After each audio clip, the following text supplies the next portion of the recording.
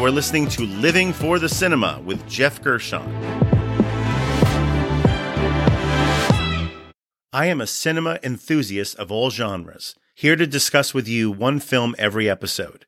The good, the bad, and the ugly of what makes each film unique. And just as a warning, these films might be in theaters now, or they may be from 10, 20, 30 years ago. But regardless, there's a strong possibility that I will be revealing spoilers. I might give away the plot or the ending in this review, so just be warned.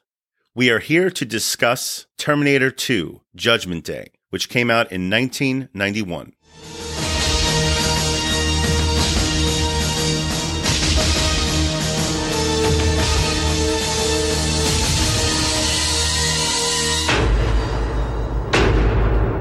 I'll be back. This was directed by James Cameron. It stars Arnold Schwarzenegger, Linda Hamilton, Edward Furlong, Robert Patrick, Joe Morton, Earl Bowen, S. Epatha Murkison, Jeanette Goldstein, and Alexander Berkeley. The genre would be sci-fi action thriller. I know now why you cry, but it is something I could never do. That's right, you don't get to hear many impressions from me, but spoken earnestly in a thick Austrian accent, what you just heard, that line of dialogue, it shouldn't work. And in a vacuum, it probably doesn't. But after 2+ hours of mind-blowing, relentless action, it kind of feels like a necessary sigh of relief. James Cameron has always been a filmmaker who wears his heart and his politics on his sleeve. And it's clear since the massive success of both Titanic and Avatar that in recent years there's been a growing backlash against his supposed shortcomings, like cheesy dialogue and obvious unoriginal story tropes. All the jibes about unobtainium and Fern Gully in space, or how Rose should have let Jack on that floating door, etc., blah, blah, blah. And it's not as if Cameron's filmography, nor Cameron himself, really need to be defended at this point. He's certainly not hurting for money nor accolades, and he has justifiably built up a reputation for being rather dickish on and off the sets of his movies. I'm the king of the world!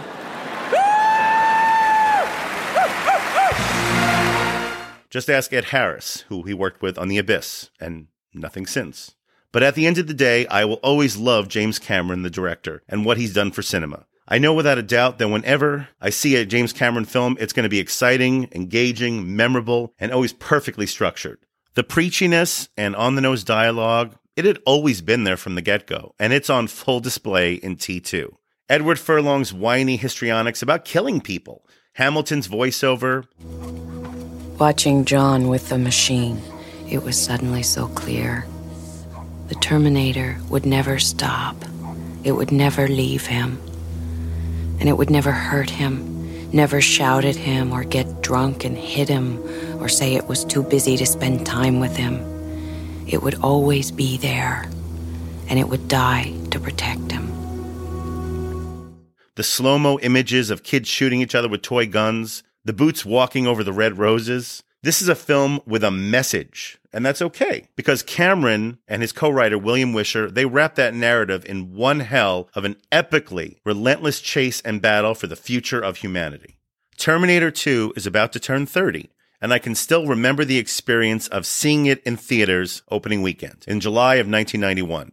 There was a scale to it and a confidence that you felt from that opening future war sequence, with that thunderous main theme from composer Brad Fiedel. And you could feel an audience hanging on every word, even though there weren't that many words, coming from its larger-than-life star at the time, Arnold Schwarzenegger. T2 left its mark on everyone who saw it. It was one of my great in-theater experiences.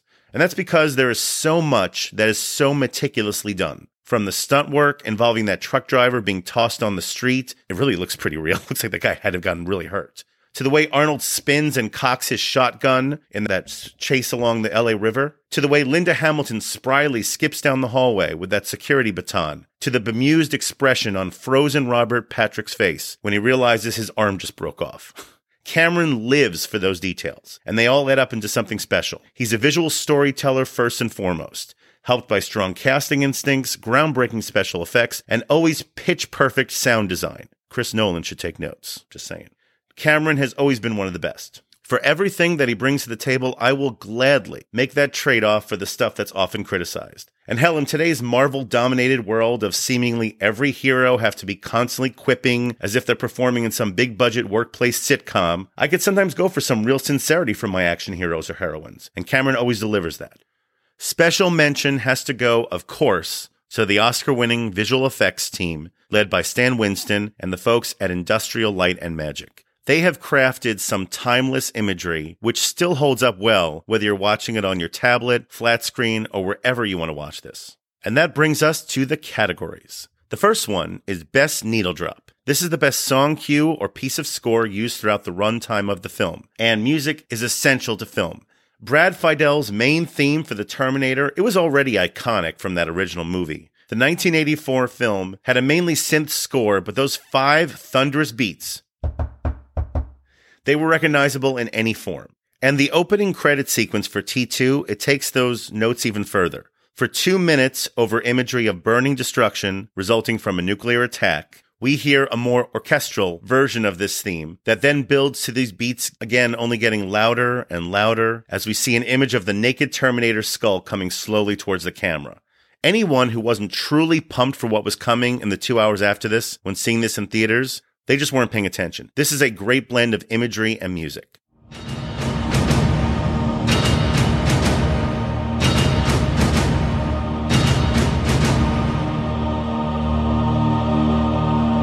And that brings us to the next category, and that would be wasted talent. Wasted talent is the most underutilized talent involved with the film. And this would go to Joe Morton. Joe Morton, he seems to have a pretty prominent role in this film as Miles Dyson. He was the main architect of Skynet and the eventual Terminator line which it spawned. Joe Morton's very good in this, but he's mainly just here to react to things. React to things that he's told or things that he witnesses, with the highlight being when Arnold decides to show him and his wife, played by Essa Patha-Murkison, that he is in fact a Terminator by cutting the skin off his arm. It's one of those batshit moments that only works because of how well the effects are done and how well everyone plays it. And Joe Morton plays it perfectly. I mean, how would you react to some giant man the size of Arnold Schwarzenegger tearing the skin off his arm right in front of you? But I would have liked more from Joe Morton as this character who's actually as pivotal to Terminator lore as anyone else. He's just not in the film that much, and I could have used at least one more scene of him discussing the technology with his superiors to give the eventual creation of Skynet some more context. Listen, Mr. Dyson, I know I haven't been here that long, but I was wondering if you could tell me, if you know. Know what? Well, if you know where it came from. You know, I asked them that very same question once, and you know what they told me? Don't ask. Now, this is kind of a small quibble, and I believe that actually even in the director's cut, which I haven't seen yet, there's at least one more scene of Joe Morton featured with his family early on. But overall, he's a bit underutilized in this film. And that brings us to the next category, trailer moment. This is the scene or the moment that best describes the film. If you were going to sell this film to somebody or tell them they had to see it, you would show them this part. Now, this film is loaded with trailer moments. Cameron and Schwarzenegger are probably in that elite group of filmmakers/actors who have always specialized in giving us trailer moments. So it's really hard to just pick one. So I'm going to cheat a bit. I'm going to pick 3. This movie deserves it. So the 3 best trailer moments from T2, and in no particular order. First one, watching video of Sarah Connor going absolutely bug nuts crazy trying to explain Judgment Day to her psych team at Pescadero, the hospital where she is detained. Not only is this a good acting showcase for Linda Hamilton, and she should have been nominated for Best Actress for this film. I'm serious, she should have been. And it's also a good way of updating us on where her character has gone 10 years later after the events of the first film. But it's also just a nice callback to similar video footage that we see of Kyle Reese trying to do the same exact thing with the police in the first film. And even more so, it has the same psychiatrist there, the same guy smarmily played by Earl Bowen. It's a nice callback. It is definitely a trailer moment. I'm sure it feels very real to you. On August 29th, 1997, it's gonna feel pretty fucking real to you, too. Anybody not wearing 2 million sunblock is gonna have a real bad day. Get it? God, you think you're safe and alive? You're already dead. Everybody. You're dead already. This whole place, everything you see is gone. The second trailer moment. All right, allow me to set this up. The T-800, played by Arnold, and the T-1000, played by Patrick. They are face-to-face for the first time in the service hallway of the Galleria Mall. Arnold is brandishing a shotgun, and he has just blasted his opponent to the ground. But then, the T-1000 gets up after seeing his shotgun holes close up, and he grabs Arnold's shotgun. And as Arnold tries to grab it back, he can't. This Terminator has got the drop on him. And just the look of shock on Arnold's face, it is the definition of a shit just got real moment. And it's laying the groundwork for the rest of the film. for how this seemingly unthreatening, much leaner, kind of reptilian-looking dude in a police uniform is actually going to provide a real match for Arnold Schwarzenegger, the T-800. And that brings me to the final trailer moment, number 3. This would be seeing John Connor's stepmother, who's played by Jeanette Goldstein, standing on the phone in the kitchen, looking annoyed after her stepson just hung up on her. Honey, are you okay? I'm right here. I'm fine. Are you sure? Are you sure you're all right? What's the dog's name? Max. Hey, Janelle. What's wrong with Wolfie? I can hear him barking. Is he okay? Wolfie's fine, honey. Wolfie's just fine. Where are you? Your foster parents are dead. And then the camera pans over to show her arm extended into a long, sharp metal spear, extended right through the mouth of her husband, standing there dead-faced, and through the milk carton he was drinking, when suddenly she morphs into the T-1000. The effects are amazing in this scene, and seeing the cold expression on each character's face stay pretty identical, shifting from Goldstein to Patrick, it just nails how effective this moment is. Oh, and if I haven't mentioned it already, Robert Patrick is amazing in this film. The physical acting he does is truly impressive, really making him one of the more menacing villains of any film from the 90s. And that brings me to the final category, the MVP. This is the person or people who are most responsible for the success of this film. Now you have some big hitters here. Arnold's presence sold this film. Hasta la vista, baby. Hamilton's performance grounded it. And Patrick's performance helped make so much of the spectacle more convincing. But the MVP has to be James Cameron. He's the ringleader of this crazy circus, and he remains one of the best genre directors of all time. As he did 2 years prior when he made The Abyss, Cameron was literally inventing new visual effects and new filmmaking techniques on the fly, on the spot, during the production and pre-production for this movie.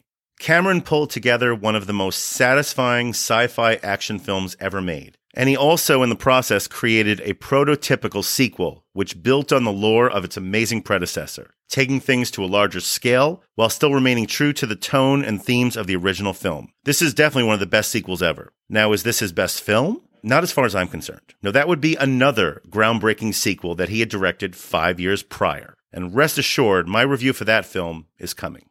My final rating for T2 would be 4.5 out of 5 stars. If you haven't seen it, see it. If you've seen it before, see it again.